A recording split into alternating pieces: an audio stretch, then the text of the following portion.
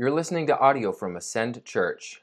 For more information about Ascend or to access more gospel-centered tools to grow as a disciple of Christ, visit ascendkc.org.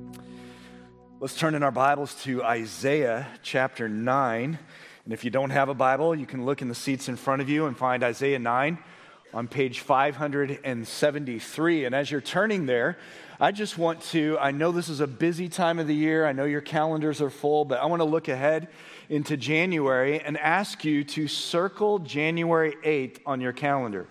It's a Sunday evening. We'll meet here in the auditorium at 6:30. But we as elders want to unpack for you a vision that we have for the next 3 to 5 years that really centers on the two categories that we are passionate about. Category number one being planting churches. Category number two being strengthening leaders. And so we've talked about that. That has been a vision that has driven us as a church, but we want to unpack some details about that for over the next 3 to 5 years, as well as this facility and this campus that I am confident you're going to be excited about. But we want you to be here. We want to be able to share that in detail so you can process it. We've been processing it for months, but we want you to be able to process it. We want to give you a venue so that you can ask questions, but we are confident that this is where the Lord wants to take us, and we want you to join us in our excitement. So January 8th, Sunday night, 6:30, right here in the auditorium. We hope you can make it. Well, Isaiah chapter 9 is where we are anchored. And you know, Advent is one of those times of the year that really flows out of tradition. And tradition tells us that for 4 Sundays, we focus on a topic in each one of those Sundays that looks back on Jesus' first arrival and anticipates his second. And usually those topics are topics like hope and love and joy and peace. But I got to tell you, after doing this for several years, it's kind of hard to do it over and over again. You got to get creative. You've gone to the same well over and over again. And so this year what we've done is we focused on Isaiah 9:6, a passage perhaps familiar to you through Handel's Messiah. But we want to focus on the 4 names that the child is given and just unpack them maybe in a fresh way that allows you to see how Jesus is the epicenter of all of redemptive history, but also all of Scripture. And so last week we tied together the topic of hope with his name, Wonderful Counselor. And we talked about how wonderful means that it can only be explained as having its source in God himself, and that he is a counselor to give us advice and also instruct us with his decrees as king. And in so doing, that provides hope for us in these dark times. Well, this Sunday, we're going to focus on the next name, which is Mighty God. And so we found a way to be able to connect that to the topic of love. And I want to share with you how we got there and then hopefully be able to show you through Scripture. Think back to instructors that you've had throughout your life. Maybe instructors like a coach or a teacher or a parent or maybe even a mentor. The ones that stick out to us are the ones who effectively gave us what we needed to be successful, isn't it? The ones who maybe took extra time. The ones who extended patience to us. The ones who made sure that we were supplied with everything that we needed to fulfill what we were being instructed to do. And when those instructors did that, they communicated the care that they had for us. You know, the end game of instruction, the goal of instruction is action that demonstrates accurate understanding and effective application. So as a teacher, my job isn't simply to teach you the information and then walk off the stage and say, job well done. My instruction has an end game of you applying the truth of God's word. Because when you apply the truth of God's word, you demonstrate that you understood it. Because to understand it means to naturally apply it. And so that's the end game of instruction. So my job, my task, my joy then is to every week prepare. Every week, spend hours studying the Word of God, unpacking the languages, the history, how it fits in the big story, how the New Testament sheds light on these passages to accurately understand it, to reflect on it at a personal level, and then figure out how to construct it in a way that you'll understand it clearly to apply it in your lives. I do that not because it's my job, but because I love you. How much more, though, the example of the ultimate instructor and his ultimate love in giving the child who will be and is mighty God. Let me read Isaiah chapter 9, verses 6 and 7, and then we'll unpack it together. Isaiah 9, verse 6, "For to us a child is born, to us a son is given. And the government shall be upon his shoulder, and his name shall be called Wonderful Counselor, Mighty God, Everlasting Father, Prince of Peace. Of the increase of his government and of peace there will be no end. On the throne of David and over his kingdom, to establish it and to uphold it with justice and with righteousness from this time forth and forevermore. The zeal of the Lord of hosts will do this." If you look at your notes, you can see the big idea I see in these two verses is that the child promised to Israel is the ultimate expression of love of mighty God, because he gives us exactly what we need. Now, the outline this week is similar to last week in that it is one long sentence that I hope, once we understand the sentence, it will serve us throughout the week and the weeks to come to understand the love of God that is communicated in his being mighty God. The beginning of the sentence goes like this: on our own, we continually fail to meet the requirements. On our own, we continually fail to meet the requirements. Now, for the last 2 Sundays, we've anchored in the Old Testament, a section of the Bible that maybe some of you would think odd. That we would focus on Jesus, his first arrival, and anticipate his second. To anchor into the Old Testament might seem odd because we might be tempted to think that Jesus is primarily focused in the New Testament, and his second coming is limited to the New Testament. So why spend all of this time focusing on Israel, focusing last week on King Ahaz and the northern kingdoms and the southern kingdoms and Syria and Assyria? Why are we spending all of this time? Let me give you a verse that actually answers that question. 1 Corinthians chapter 10 and verse 6. The Apostle Paul is reviewing a lot of the stories of the Old Testament in 1 Corinthians chapter 10. But he says this comment. He says, these things took place as examples. One of the primary purposes of the Old Testament is to get examples. Examples that point us to the character of God, examples that point us to the human condition, but examples that leave us expecting a Savior.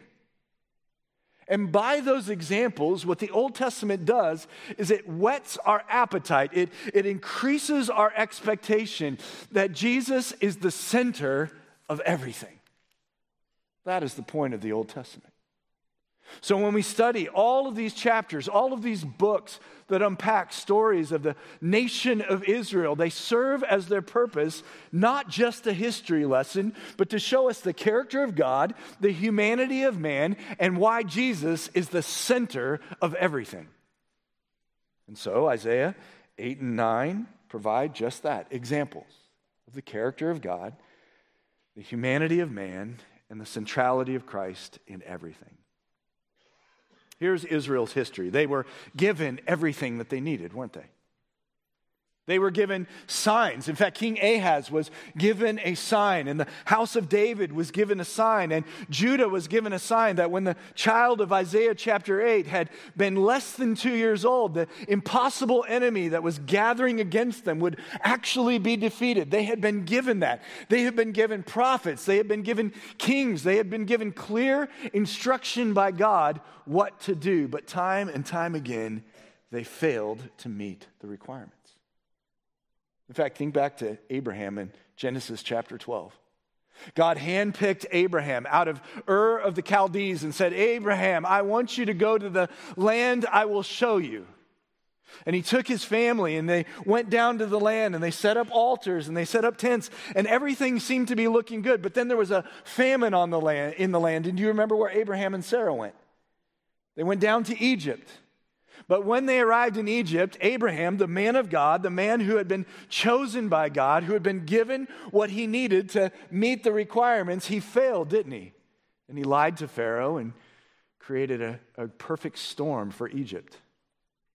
And it didn't just stop there. It continued with the patriarchs. It continued with Moses. It continued with the prophets, priests, and kings for generation after generation. Instruction, response, failure, repentance, over and over and over again. Israel proving that on their own, they failed to meet the requirements. Look at verse 19 of Isaiah chapter 8.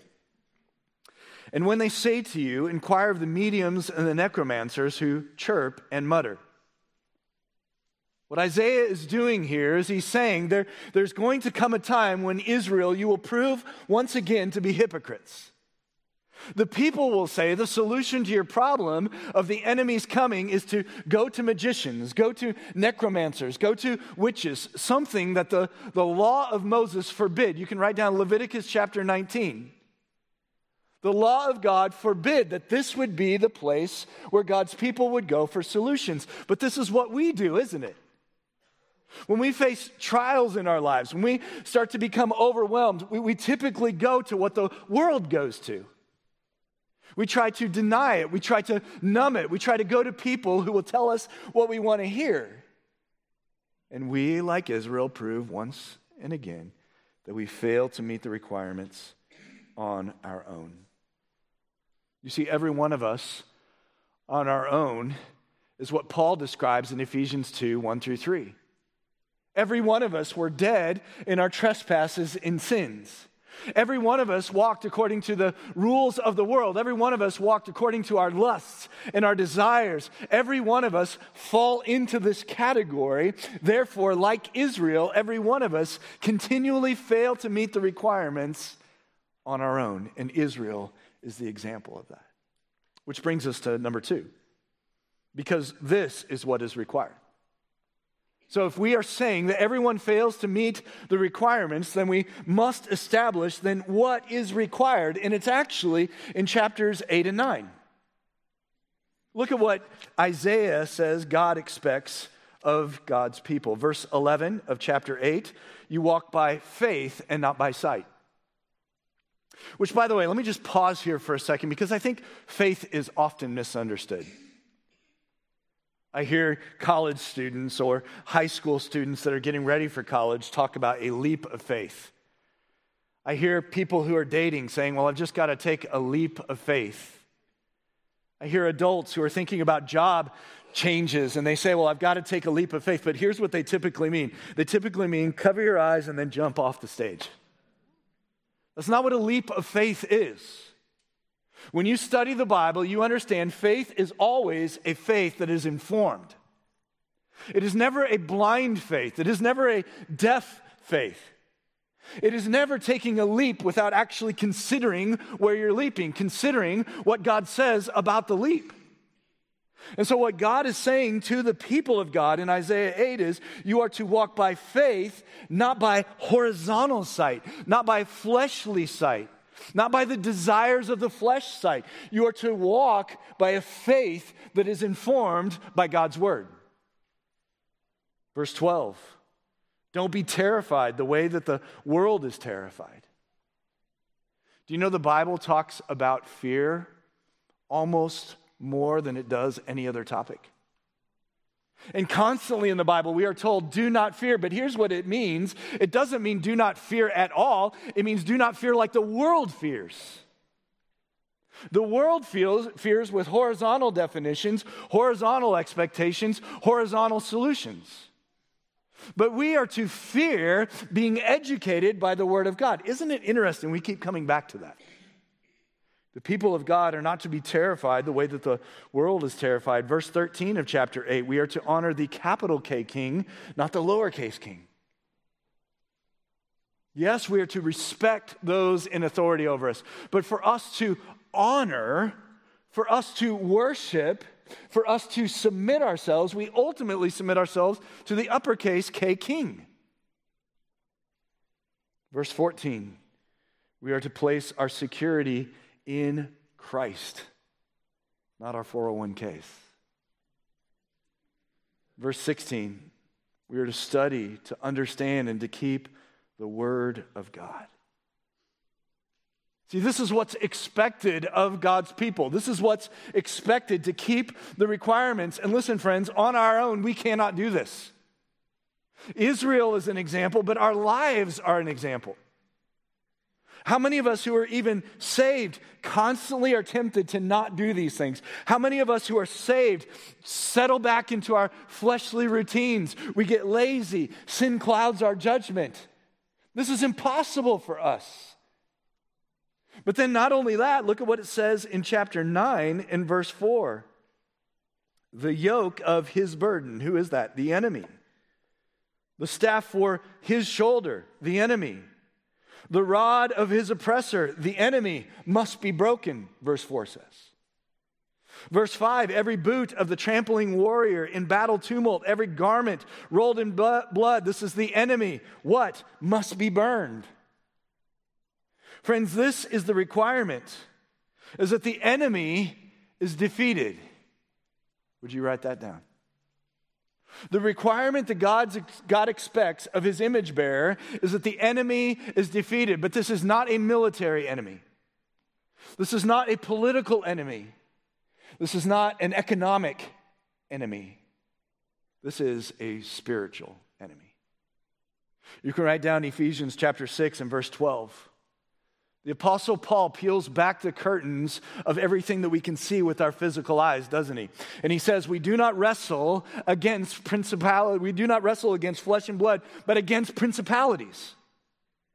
And what he reminds us is that the military enemies in this world, the political enemies in this world, the economic enemies in this world, all of the enemies that are real and that we can see actually have something behind them. And it's spiritual in nature. King Solomon does this in Ecclesiastes, doesn't he?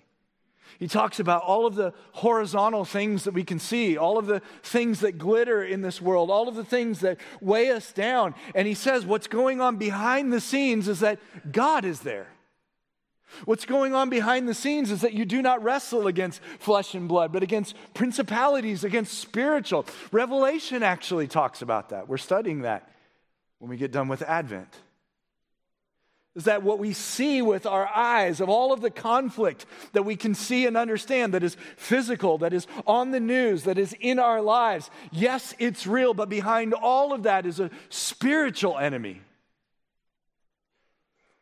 And what Isaiah is reminding the people of God is that God expects us to defeat this enemy.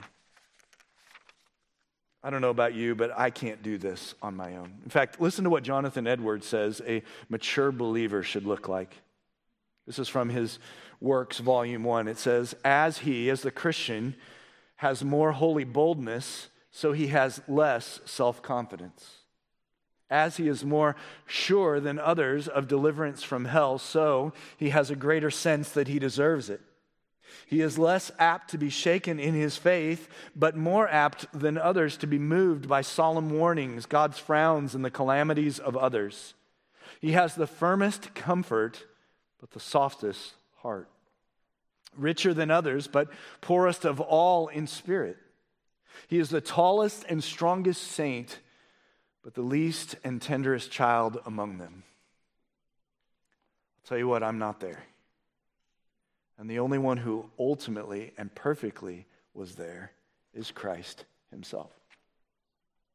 So in this, what we should see when we look in the mirror of Scripture, when we look in the mirror of the history of Israel, and we see God and who he is, we see us and who we are, and we understand that there must be an answer because we cannot meet the requirements, because the requirement that God has for his image bearers is to defeat this impossible enemy, to defeat our sin and to defeat Satan. So we continually fail to meet the requirements on our own, because this is the requirement, which brings us to the end of the sentence, number 3. This is who we need. This is who we need. You see the cycle of Israel. They had been given everything that they needed, and yet verse 19 of chapter 8 reminds us they're once again going to go to the world for the solution. But there's verbs actually in verse 4 and 5 that helps us understand what Isaiah and God are saying here. We cannot defeat the enemy. It is impossible for us. We need someone else. Verse 4 says, the enemy will have been broken. That's what the tense of the verb says. The enemy will have been broken. Verse 5, the enemy will have been burned. So it's something that has to happen outside of the individuals in verses 2 and 3 that are experiencing the victory. So who is it? Well, we actually are introduced to him in verse 3. It says, you have multiplied the nations. You have increased its joy. And then verses 4 and 5, you have broken and you have burned. See, this sets us up to understand that we cannot fulfill the requirements. We need a who, and that who is introduced in verse 6. In the Hebrew, the first word has the priority, and in the Hebrew, the first word is child. Isn't that interesting? It doesn't necessarily come across with that emphasis in the English translation, but in the Hebrew, it would have said a child as the first word. In fact, that would have drawn the attention of the readers. And the readers would not necessarily have been ultimately surprised by this, because there's already been mention of a child, hasn't there? Go back to Isaiah 7. We studied this last week, but for those of you who weren't here, and just by way of review, King Ahaz and all of the nation of Judah were facing an impossible enemy. Syria and the northern kingdom of Israel were defeating every city that was in their path as they made their way toward Jerusalem. And understandably so, all of Judah was fearful. King Ahaz was fearful. And so Isaiah the prophet came to the king and said, listen, God is still with us. In fact, you can ask for a sign, whatever sign you want, as high as the heavens, as low as the earth, ask for a sign and it will prove that God is with us. And Ahaz refused. And so God said, I will give you a sign. Verse 14, the virgin will conceive and will bring forth a son, a child. And then the verses that follow say that before this child is able to understand the difference between good and evil, before the child is able to say, father or mother, the enemy that is impossible will be defeated. This is the child of Isaiah 7:14, but now we see another child. Now, before I continue to unpack the child of chapter 9, verse 6, some of you might be thinking, okay, Pastor, are you saying that Isaiah 7:14 is not about Jesus? And I'm not saying that. But I want to actually educate us on prophecy and two categories of prophecy. So bear with me on this, but I hope this will help us better understand prophecy in the Bible. There is the category of a direct prophecy. And here's how I would describe direct. It's a prophecy with specific details of a specific literal event. A direct prophecy are prophecies of specific details that will be fulfilled in a direct, literal event. By way of illustration, that is the child of Isaiah 8. All you have to do is look at context, and you see the context of Isaiah 7:14. The details of Isaiah 7:14 and the verses that follow are directly and literally fulfilled in Isaiah 8, 1 through 10.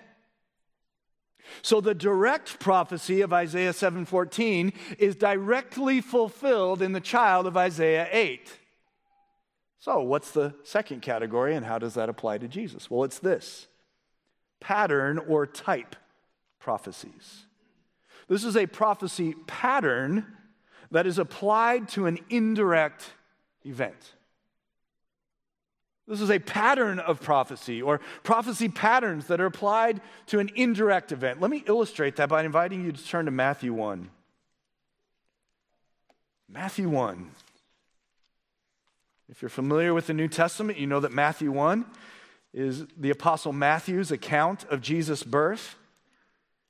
It's a very interesting and intentional account. And he's actually setting up the way to understand the Old and the New Testament, the way to interpret scriptures by the way that he unpacks Jesus' birth. But look at Matthew chapter 1 and verse 22. All this, what is this? This is the virgin who conceives. He uses terms that are specific in the Greek to a woman who has never been intimate with a man. As he's explaining this, he says in verse 22, all this took place to fulfill what the Lord had spoken by the prophet. Behold, the virgin shall conceive and bear a son, and they shall call his name Emmanuel. So what Matthew does here is he actually quotes almost exactly Isaiah 7:14. And he says this, Jesus' birth, is the fulfillment of Isaiah 7:14. But I submit to you what he's saying is that it is a pattern fulfillment. It is a typological fulfillment. And here's how I would explain that. Look at what Joseph and Mary actually named Jesus. They don't name him Emmanuel, do they? They name him Jesus. Matthew has gone to great lengths to show that this is not just a young woman who has a child. This is a literal virgin. It's never happened before. It will never happen since. And then look at what he says. The name Jesus means he will save his people from their what? Look at the text. Their sins. So here's what I think Matthew is doing, is he's saying to his readers, do you remember back in the Old Testament when Judah was experiencing an enemy that was impossible? Do you remember when it looked like all of God's promises and his character were going to fail? Do you remember that God used a child back then who would be evidence symbolically that God was with them? And do you remember, reader of the Gospel of Matthew, that history tells us this all took place? Matthew then says, I'm showing you that pattern is happening once again, but even greater. Why? Because this woman is a literal virgin. Because this child is not a symbol of God being with us. He's actually God in human flesh. And this child has come not to save you from your political enemies, but from the spiritual enemy of your sin and Satan himself. So do I believe Isaiah 7:14 refers to Jesus? Absolutely, but indirectly so.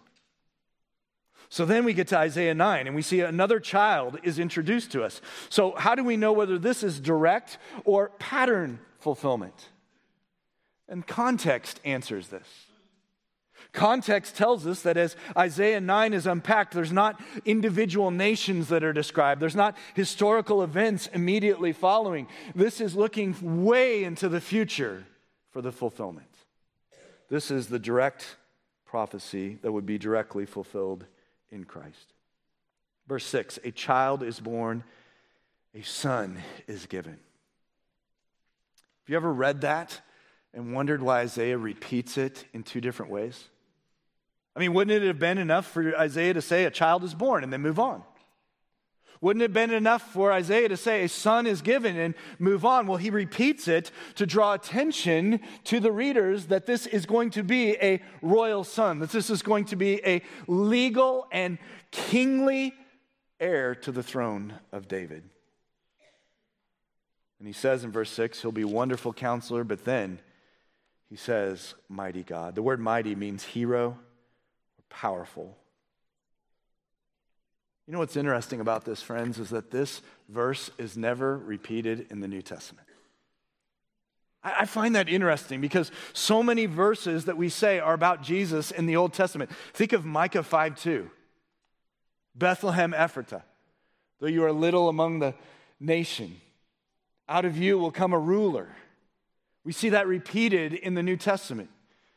We see Isaiah 7:14 repeated in the New Testament. We see other prophecies in the Old Testament that we know have reference to Jesus repeated in the New Testament. We never see Isaiah 9:6 repeated in the New Testament. I will say that I do think there's allusions. You can write these down. Luke 2:11. The angels tell the shepherds, for unto you is born this day in the city of David. That sounds like Isaiah 9:6. Mark 4:41, the disciples were in the boat on the Lake of Galilee. After the massive storm that instantly came up, Jesus instantly calmed it. And remember, the disciples said to each other, "Who is this that even the wind and the waves obey?" There's reference to deity there. Mark 9 tells us about the Mount of Transfiguration. There's plenty of things in the New Testament that tell us that that Jesus is God himself. But this verse in Isaiah 9:6 is never directly quoted in the New Testament. What is the application of all of this? The application can actually be derived from Marvel movies. What happens in Marvel movies when an enemy cannot be defeated by humanity? I mean, they pull out all of the weapons, they pull out all of the military, they pull out all of their strategies, but that enemy cannot be defeated. They need a hero, don't they? The hero comes and saves the day. Well, in a similar fashion, as we've unpacked this long sentence in our outline, we find ourselves in the same context. And that is, we continually fail to meet the requirements on our own. The requirements are we must defeat the impossible enemy. So we need a hero. We need a who. But unlike the Avengers who come and fight the battle themselves and everybody just sits back and watches, the gospel is different. The mighty God came and defeated the enemy we could not defeat, but then gives us the tools that he used so we can wage the war ourselves and gain victory in his power.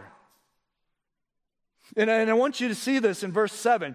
Here's how I see that. It says at the end of verse 7, the zeal of the Lord of hosts will do this. The word zeal means to be red in the face. When you're red in the face, it means you're passionate about something. What is God passionate about? What makes him be red in the face? Our salvation.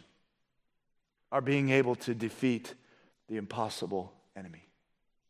And what God has blessed us with is a child who is mighty God, who has defeated the enemy, gives us the tools we need to, in his power, defeat the enemy. This is the ultimate expression of love because he supplies us with everything that we need. And it should cause us to do what back in chapter 9, verse 3, the nation will do. It says that you have increased its joy. They will rejoice before you with the joy at harvest, as they are glad when they divide the spoil. The context there is that in the ancient world, agriculture was life, wasn't it? I mean, if you did not have a good crop, it could mean the difference between life and death. So in that context, when a harvest was complete and the storehouses were full, they would rejoice and there were festivals. But most of us can't relate to that, right? We just go to the grocery store and we have 25 different cans of beans to choose from. So let me give you an analogy that maybe at least 60% of you will get. It's what happens when you win a Super Bowl. And you've put all of that work in the offseason. You've spent the time in the preseason. You've gone into the training room and you've iced your sore muscles.